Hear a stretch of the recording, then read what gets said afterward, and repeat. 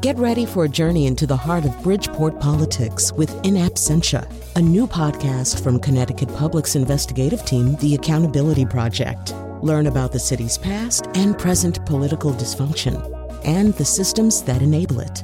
Tune in wherever you get your podcasts. Funding provided by Robert Yeager and the Tao Foundation.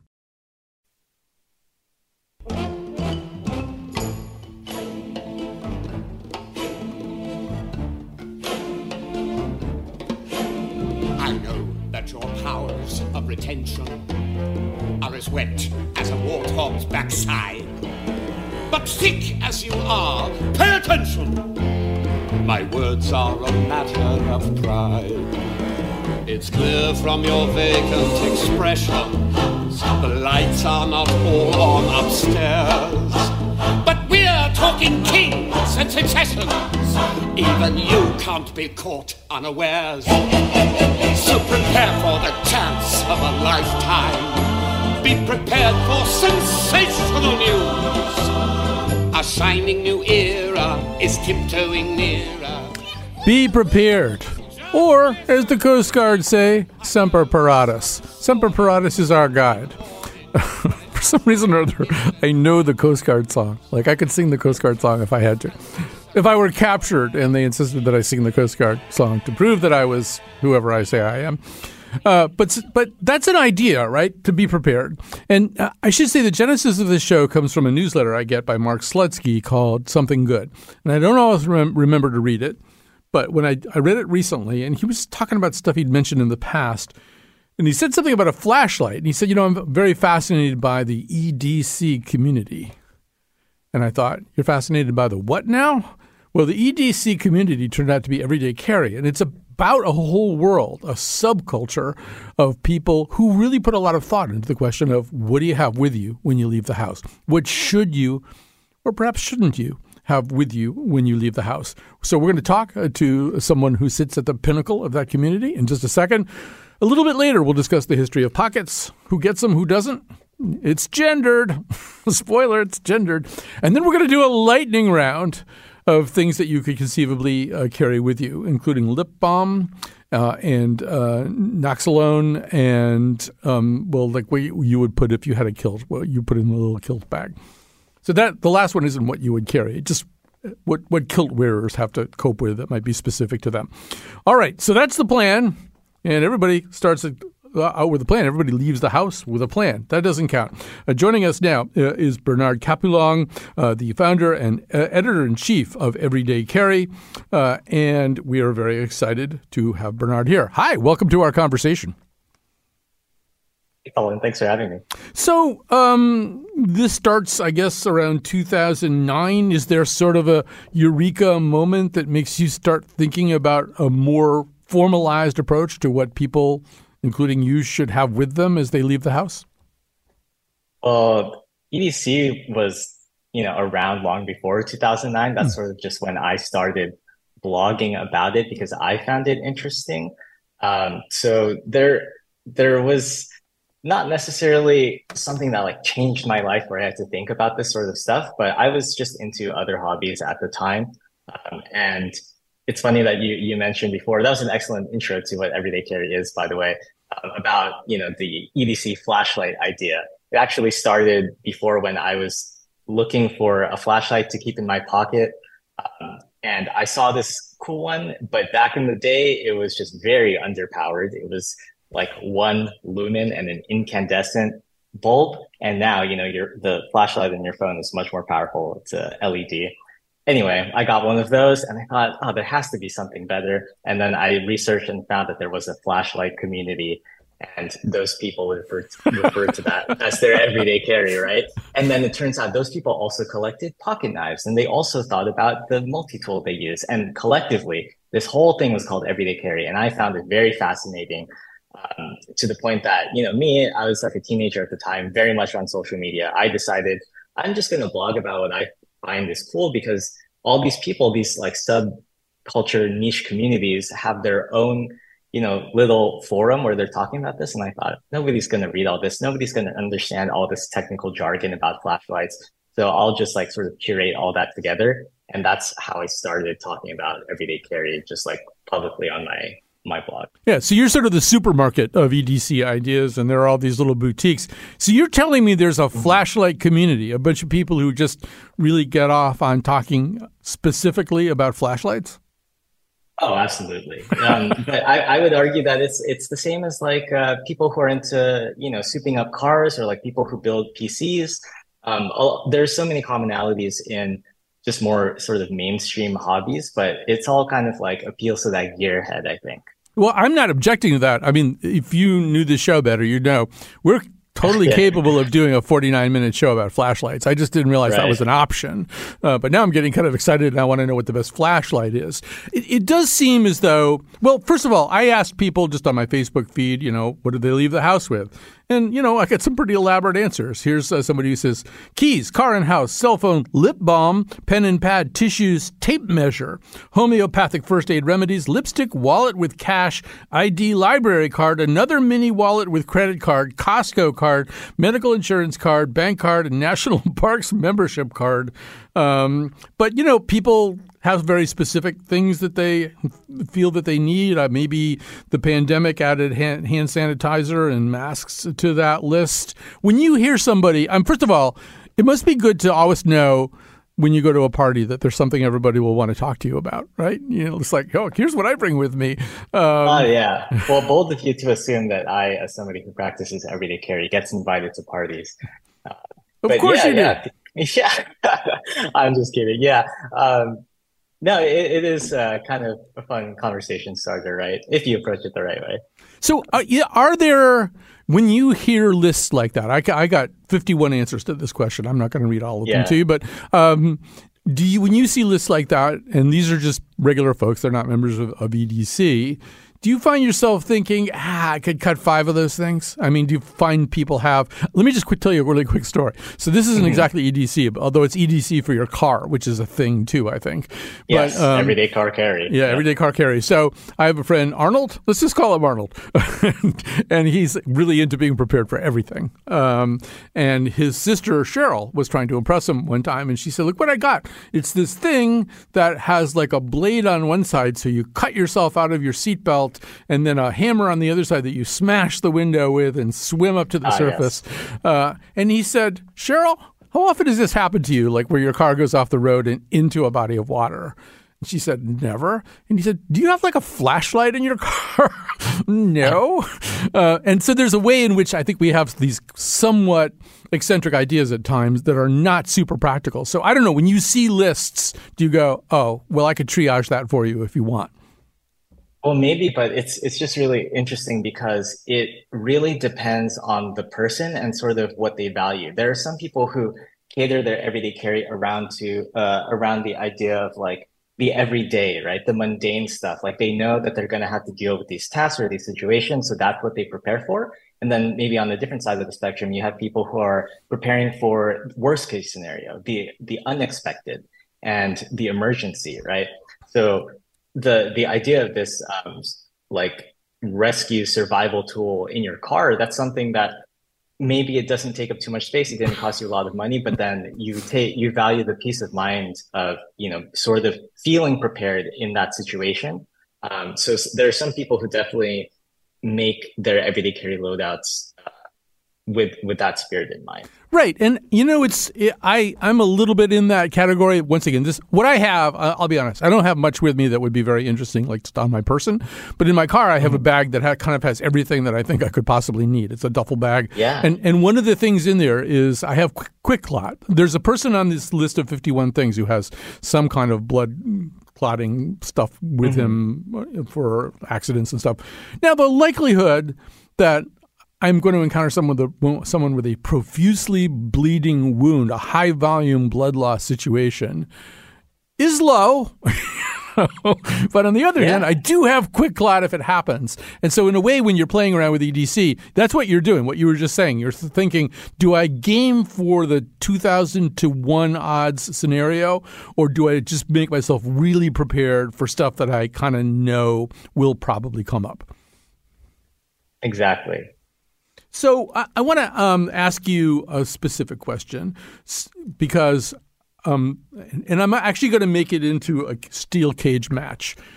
And in the steel cage, on the one corner, I'm going to put the Swiss Army knife.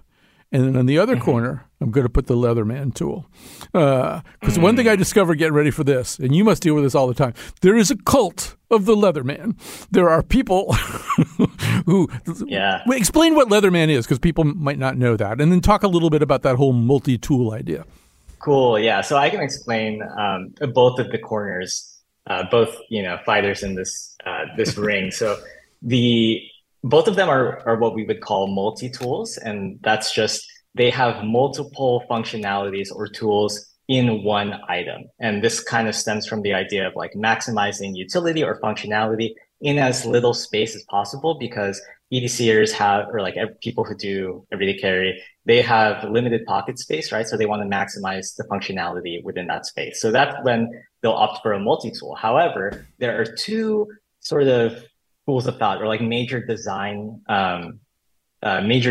or silhouettes for a multi-tool. And one of them is like a butterfly style, also very popular in the Leatherman style, where you kind of have two halves and you kind of break it open, and then in the middle there's like pliers, and it's a pliers-based multi-tool. And in each handle, like left and right handle, there are different tools, like a knife and like a screwdriver, bottle opener, that sort of thing. Whereas the Swiss Army knife might be a little bit more familiar with people, where it's kind of just like a single pocket knife. You don't have to like unfold it, but will swing out of it, and there's a blade, there's a can opener, a screwdriver, that sort of thing. So there are people that who value, say, a blade more as like their primary tool, and they might gravitate to a Swiss Army knife because it's primarily a knife. And then there are people who might use pliers more, and you don't really get pliers on the Swiss Army knife, and the Leatherman is sort of based around pliers as its main functionality. So that's the camp that opts for the Leatherman.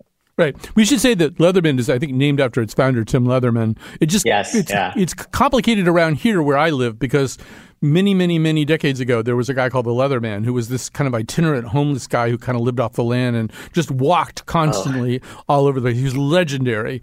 In like his everyday carry was, I think, kind of nothing, but he was very resourceful. So I thought the tool was actually named after him.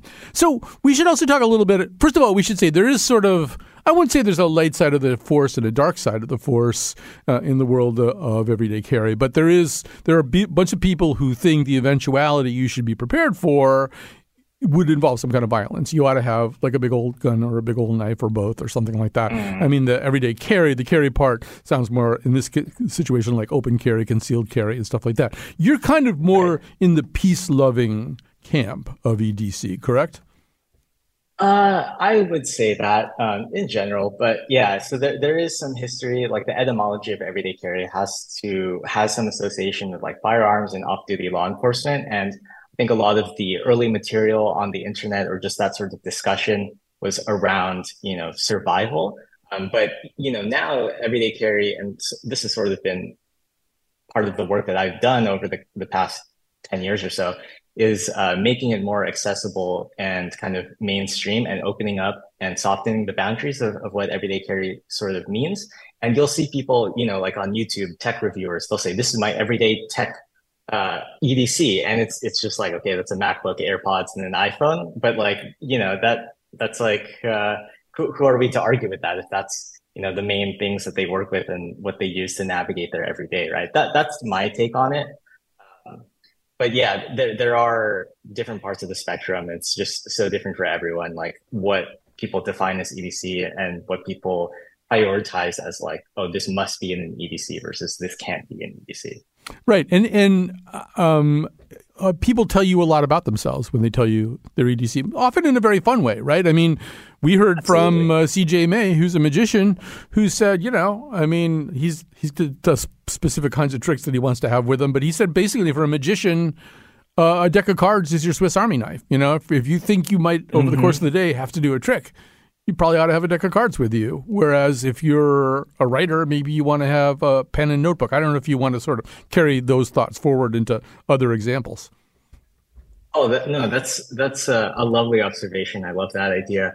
I've always felt that everyday carry sort of has a component of individual expression to it. It's kind of like, even an extension of your outfit. It says so much about you. And that's I think why a lot of people, when I first started my website, people sort of gravitated to seeing, oh, this is what other people carry in their pockets. It's a little bit voyeuristic, but just so interesting because, each item on their own like has some merit to it, but as a collection, it kind of tells a story about who this person is, what they find valuable, what they find important, and what they fear even, and like what they prepare for. And it just goes to all like the stylistic choices of how they curate their EDC.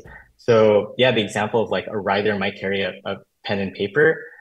You never know when like inspiration strikes, and for them, they might value like having a way to capture that in the moment. And then for them, that's pen and paper. Other people will be just like, oh, I'm just going to pull out my phone and do that. Well, it's different for everyone. That's valid. Let's pause there because this is an important thing. A lot of things that existed in the physical world, in the physical EDC world, could putatively have moved over to the phone. So yeah, you could just dictate a memo into your phone. Oh, you could turn on the flashlight on your phone. You could put your credit cards onto Apple Pay or whatever and not carry credit cards. Is there... I don't know. Does that bother you either at the level of being a purist or just it's lazy and at a certain point you're going to need a flashlight and that's not going to be good enough? And do you worry about all this stuff that's going onto one device is what I'm really asking. I personally wouldn't worry about it, but I would say that the people who do worry about that is they sort of value being prepared in the case of your phone runs out of battery or your phone breaks or you lose your phone. You're putting too many eggs in one basket, I think. And that's why a lot of everyday carry people, they like to have a dedicated tool for the job and separate those things out. And generally, like when you have a bunch of eggs in one basket, it ends up being like a jack of all trades, master of none. And some people who practice EDC, they really value top performance in each function. And usually that requires a dedicated tool that is the best that they can afford or something like that. So I personally don't mind, like the phone thing. I'm not going to call people out for using their phone flashlight, but there are other, options. Right. So you tell your story. So this is not that long ago. You're in a restaurant and there's a power outage. And I suppose all these people who are not too into EDC are just turning on their little flashlight, their little phone flashlights. Explain what you had with you in that particular instance and why it made you really almost a person with superpowers. Oh, yes. I was the hero that day. I have on my keychain a tiny flashlight, but it can output 600 lumens, right? So that's quite bright, much brighter than most people would ever need, but I have it. And, I've been carrying flashlights. It was the first EDC thing I was into, really. It started my journey. I've been carrying a flashlight on me for like 15 years now. So my whole life led up to this moment. I pulled out my flashlight, I turned it on to max brightness, and I pointed at the ceiling, and it just, it bounces off the ceiling, and then it fills the room with this like soft, reassuring glow. And then everybody clapped. No, okay, so no, that didn't happen. But I did have the keychain flashlight, and I was able to navigate the situation, right? And I did feel prepared. So, listen, Bernard, that stuff happens. When I land you the TV commercial for that particular light thing, flashlight thing, we're going to say everybody clapped because I just think it sells better. You got to start endorsing things. So let's talk a little bit about you and what else you have. So you've got a really interesting keychain set up. And I think even before we talk about what is there, it is part, for me anyway,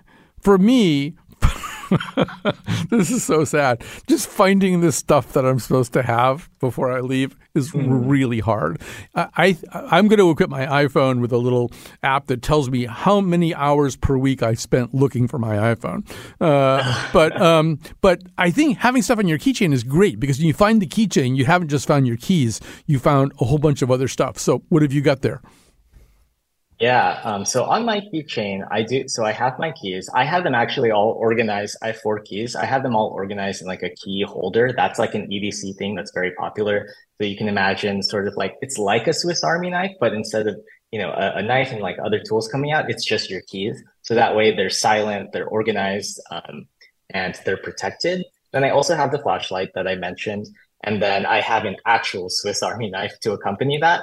And just those 3 is kind of like you have all the functionality of an entire everyday carry, but it's just on your keychain, which is something you would most likely carry around anyway. So I have like this baseline level of feeling prepared there. And then, I just like, I'm somewhat of a car guy myself. So I have the car fob to my 2013 Toyota Prius. And then I just have like a little titanium bottle opener / keychain loop thing that I can hook to my belt loop. And that's how I carry it outside of my pockets, just free up some pocket space. See, I don't want the bottle opener. I like the Swiss Army knife for the corkscrew. And I figured the Swiss Army at some point was just losing so many battles. They said, you know what? At least we should be able to open some wine when we're losing. Yes. So you got all of that. That's on just the keychain itself, which I think is very, very cool. Now, you've also you're lately into Scents, SCENTS. So you have an atom. Talk about your atomizer. What's going on with that? Oh yeah, so this is also on my keychain. I didn't mention it because it's kind of accessory to like what a core everyday carry is. But yeah, it has a lot of the everyday carry principles to it. You could call it like an everyday carry cologne or something because it has a keychain attachment point, right? So it's already it's made of stainless steel, so it's very durable. And then it's like sealed so it doesn't leak, and it just unscrews, and then you have just like a little button thing that you press and it sprays out cologne. So I can carry 5 milliliters of whatever cologne if I want to like touch up during the day, something like that.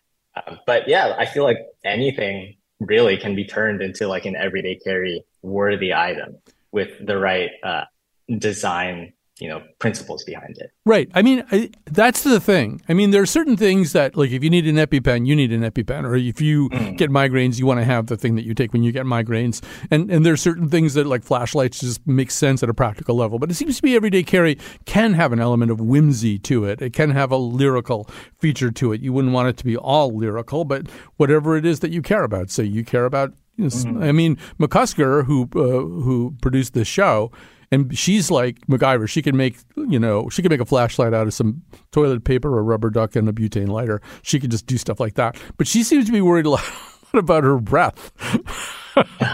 So I know she consulted with you about like that. Like what if you need breath gum, or there's something that you can have that takes up less space, right? Yeah. Well, so my secret tip for people who want like the most EDC breath freshener, I think it's the Listerine Pocket Pack strips. Not sponsored, by the way, but those are just these tiny thin strips that completely dissolve. So you don't have to worry about spitting out gum or like what are you going to do with the wrapper. And they just keep really well, super portable. That's my recommendation. Yes, you're not endorsing them yet. Once I start managing you, it's going to be, hi, I'm Bernard Capulong for Listerine breath strips, and I'll be getting 20%. We should say Bernard is the founder and editor-in-chief of everydaycarry.com, and you can check them out at that exact place, everydaycarry.com. Thanks for being with us. We're going to talk about pockets in the next segment, but Bernard, thanks for being with us and having this conversation. It's a pleasure. Thanks for having me. All right. We'll take a break. I'll blow on a whistle, which I carry in my pocket. I'll let you know when we're coming back into the next segment.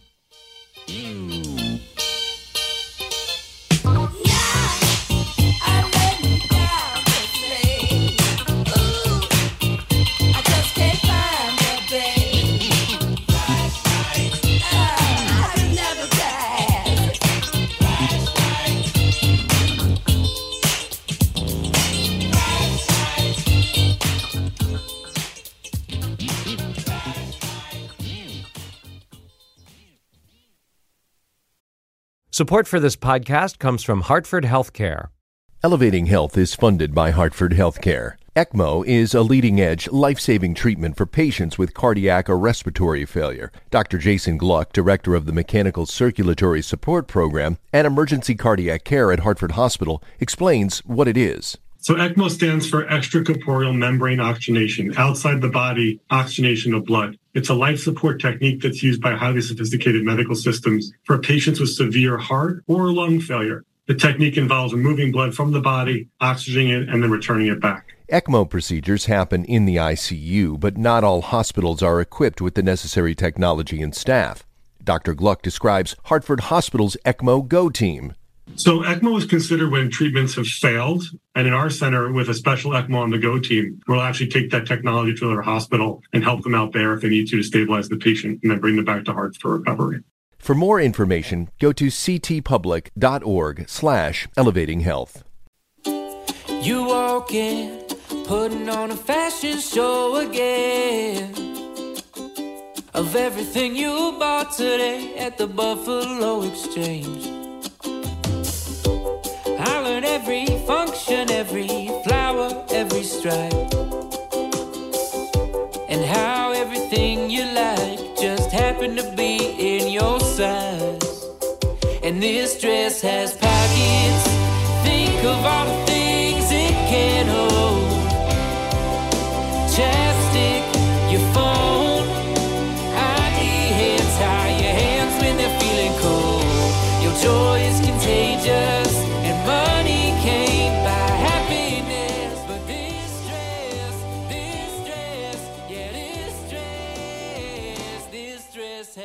Yes, that dress has pockets, but a lot of dresses do not. Most dresses, I feel comfortable saying that most dresses do not have pockets. Pockets are controversial. They're gendered.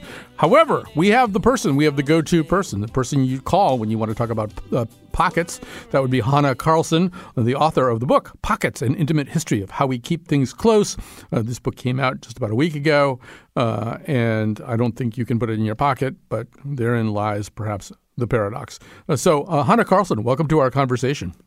Hi, thanks so much for having me. So the history of pockets begins with no pockets, right? For a while, I don't know, we probably don't know the inventor of the pocket, but people were probably much more likely to carry things in sort of bags, some kind of, either a purse or a shoulder bag or something like that for a while. Tell us a little bit about what we know about the evolution of this. Yeah, the pocket really is sort of a late innovation in tailored clothing. In fact, I think most people carried things a little bit more like Bernard, slung. I mean, the keychain, you wrap something around your belt and, you have it available to you. So the world over, people have used bags in some form or other.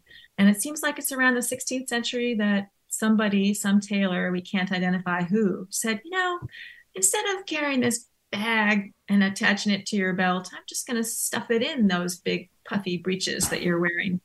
And that's all we know. So as a man, I am required to think about the Roman Empire every single day.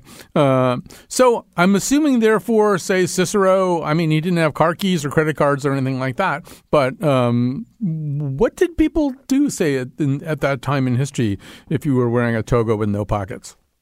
Well, so you point up exactly the fact that there are temporary pockets. So you have, if you have draped clothes, like a toga, that you take a big piece of cloth and wrap it around your body, you might have wonderful, like a sling sort of shape in which you could put things in. So in Rome, the late Roman Emperor Augustus was said to have had the sinus searched before you could have an audience with him. So concealed weapons are already concealed in something like a toga. Right. Yeah. So the sinus is that sling-shaped pouch. But, I'm sure he had to brief the guards. No, not those sinuses. When I say search the sinus, I mean the fold in the toga, the robe. All right. So does the 16th century innovation, the invention of the pocket, does it change life very much? Is it discernibly a different world with pockets?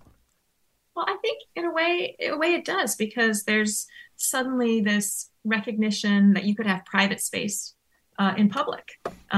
Certainly when we think about weapons, it really changes a lot of the game. The first pocket pistols evolved in the 16th century, and there's all this anxiety that people could be walking around and you could not tell that they were armed. And so,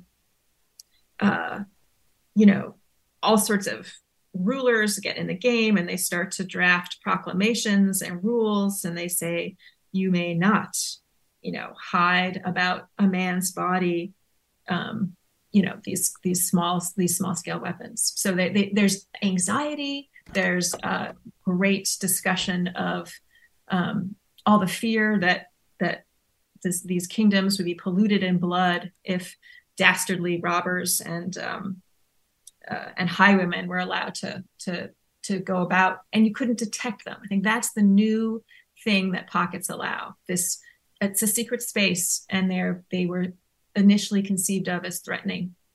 And not only that, I mean, there's probably a very short interval in between the propagation of pockets and the development of pickpockets, right? Because suddenly I know where your stuff is. I mean, the good news is if you're walking across the Place de la Contrescarpe at midnight, in some night in the 17th century, I no longer necessarily have to kill you in order to get what I want. I can just try to figure out where your pocket is. But the bad news is I can figure out where your pocket is and I can take stuff. So the pocket begat the pickpocket, right?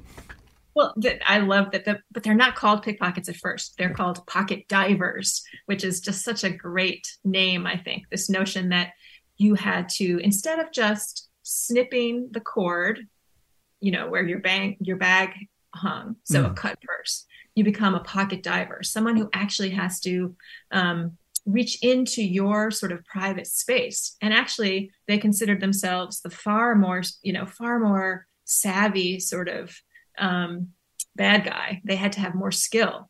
They had to get really super close to you. It's really hard. Those very tight little pockets in a jean, the fob pocket where you hold your coins.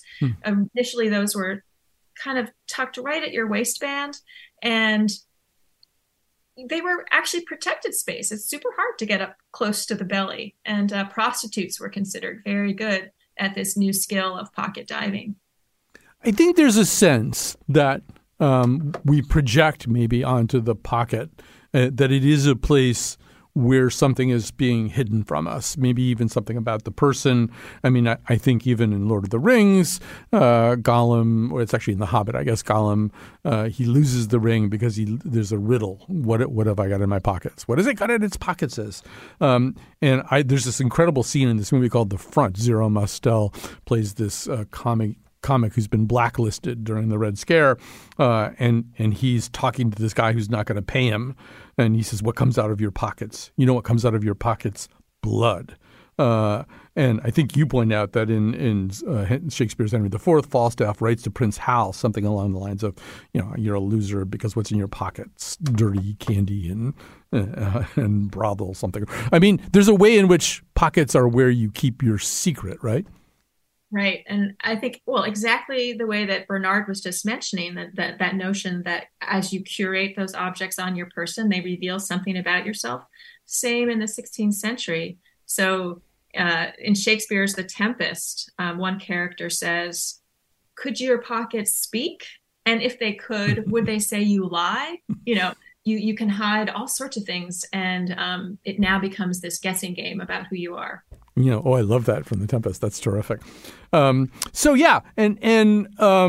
still, there's a gendered quality to all of this. And I speak as a person who feels very at home in cargo shorts, where I get lots of pockets. And in fact, I believe my partner often refers to it that way. "Oh, I see you have lots of pockets today."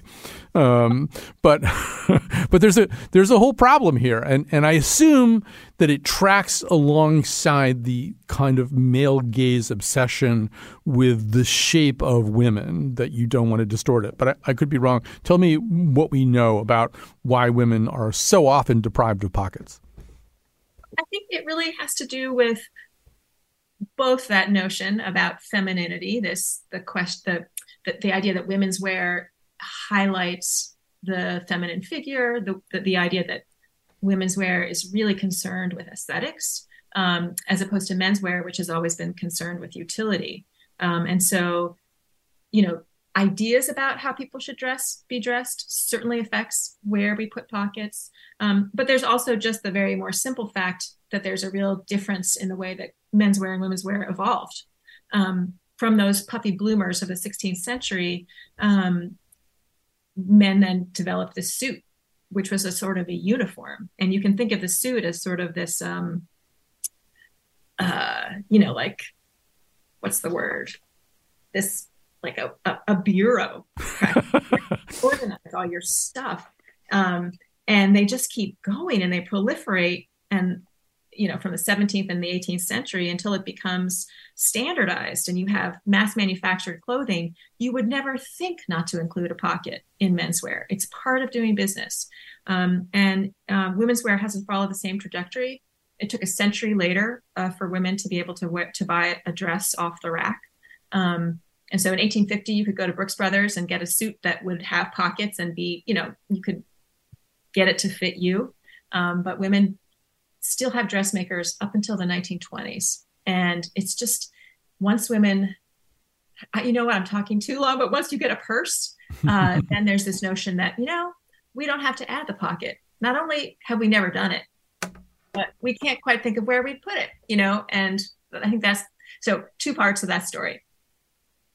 Yeah. So, and certainly in the 20s, 30s, you got, for example, the flapper as, maybe the exalted form of fashion, and that you couldn't have a more anti-pocket look to it.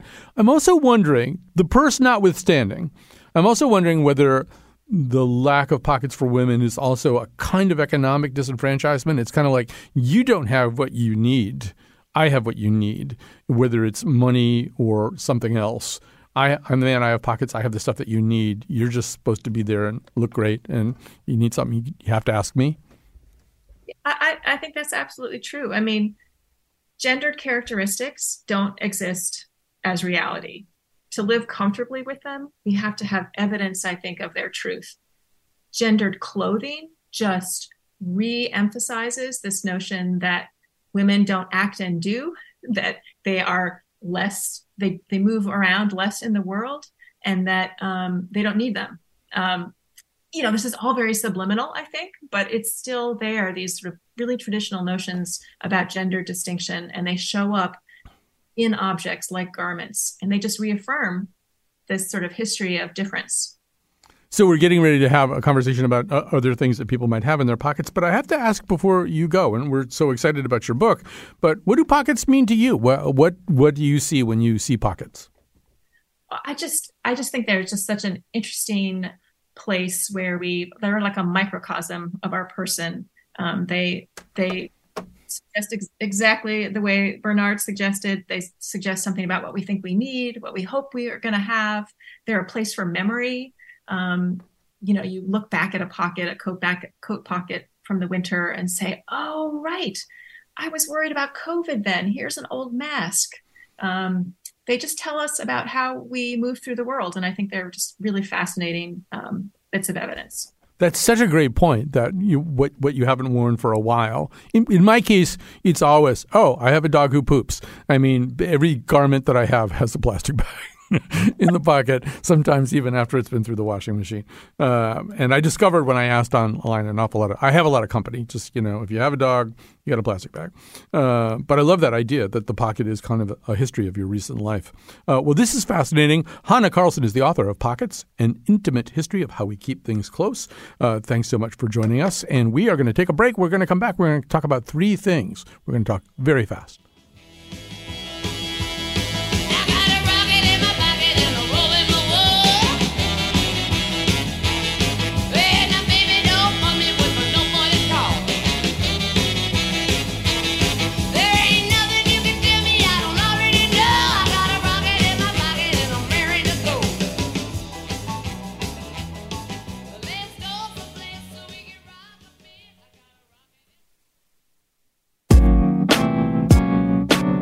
You can follow The Colin McEnroe Show on Facebook or Twitter at Colin McShow.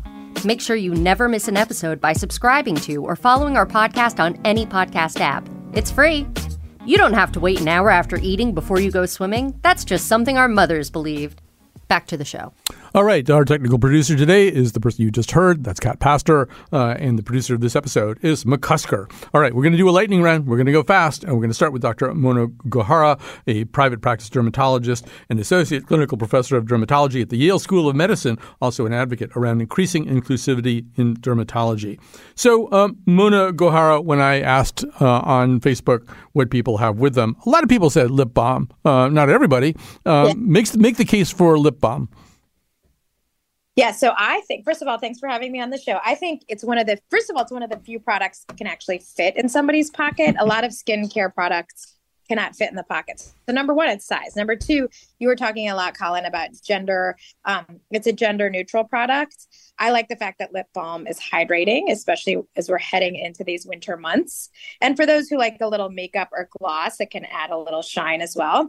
But the most important reason that I like lip balm in the pocket is because of SPF, or sun protection factor. People forget about the fact that they need to put SPF on their lips. They know that they put it on their face, their hands, any sun exposed area, but they forget about it on the lips. And we know that skin cancer is the most common cause of malignancy in the United States, more common than breast, lung, colon, and prostate cancer combined. And people completely forget about putting sunscreen on their lips. So that's why I like a lip balm that has an SPF in it in my pocket. Yeah, it's actually a thing that, as you say, it isn't as gendered as it maybe even might have been 20 years ago. My friend from college, Scott, he owns like 9 kinds of lip balm. My partner, Kathleen, they have conversations about lip balm that sort of freak me out a little bit. But does it really, other than the SPF, like, and neither one of them has the stuff with the emu oil. You got to get emu oil. It's all about the emus now. Scientifically, I don't think the emus really offer us anything that we couldn't otherwise get, right? Right, I agree with you on that one. Yeah, and why put the emus through any more suffering than necessary? I know we have to wrap this up pretty quickly, but I mean, other than an SPF factor, is there anything else you have to look for in your lip balm?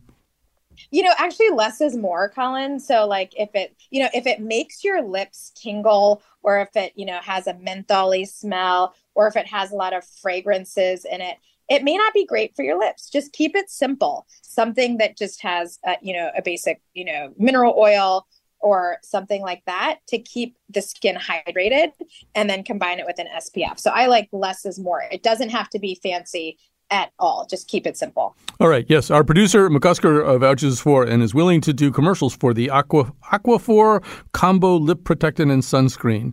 That is in her. I love it. That's, yeah. Excellent. Yeah, so we got a big yes from Dr. Mona Gahara. I know you got stuff to do. We're going to let you go. Private practice dermatologist, associate clinical professor of dermatology at the Yale School of Medicine. And we're going to switch gears here from your lips to somebody with an even bigger possible emergency need. Joining us now is Peter Canning, a Hartford paramedic and EMS coordinator at John Dempsey Hospital. Also the author of Killing Season, a paramedic's dispatches from the front lines of the opioid epidemic. So Peter Canning, welcome to our conversation. Hey, thanks for having me on, Colin. So I said earlier in the show that I recently added, because I did a whole show about it, quick clot to the stuff that I've got a little first aid kit in my bag, but I don't have, I'm ashamed to say, with me. I have something for a high volume blood loss, but I probably would be even more likely to run into somebody who might have overdosed. So tell us about what you think people should be carrying with them.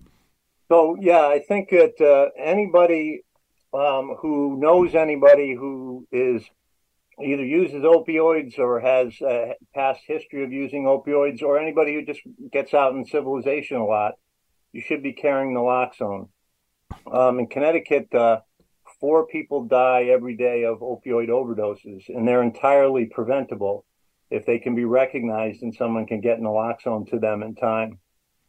And suddenly here, it varies from state to state, but here I believe we just recently started to get it over the counter.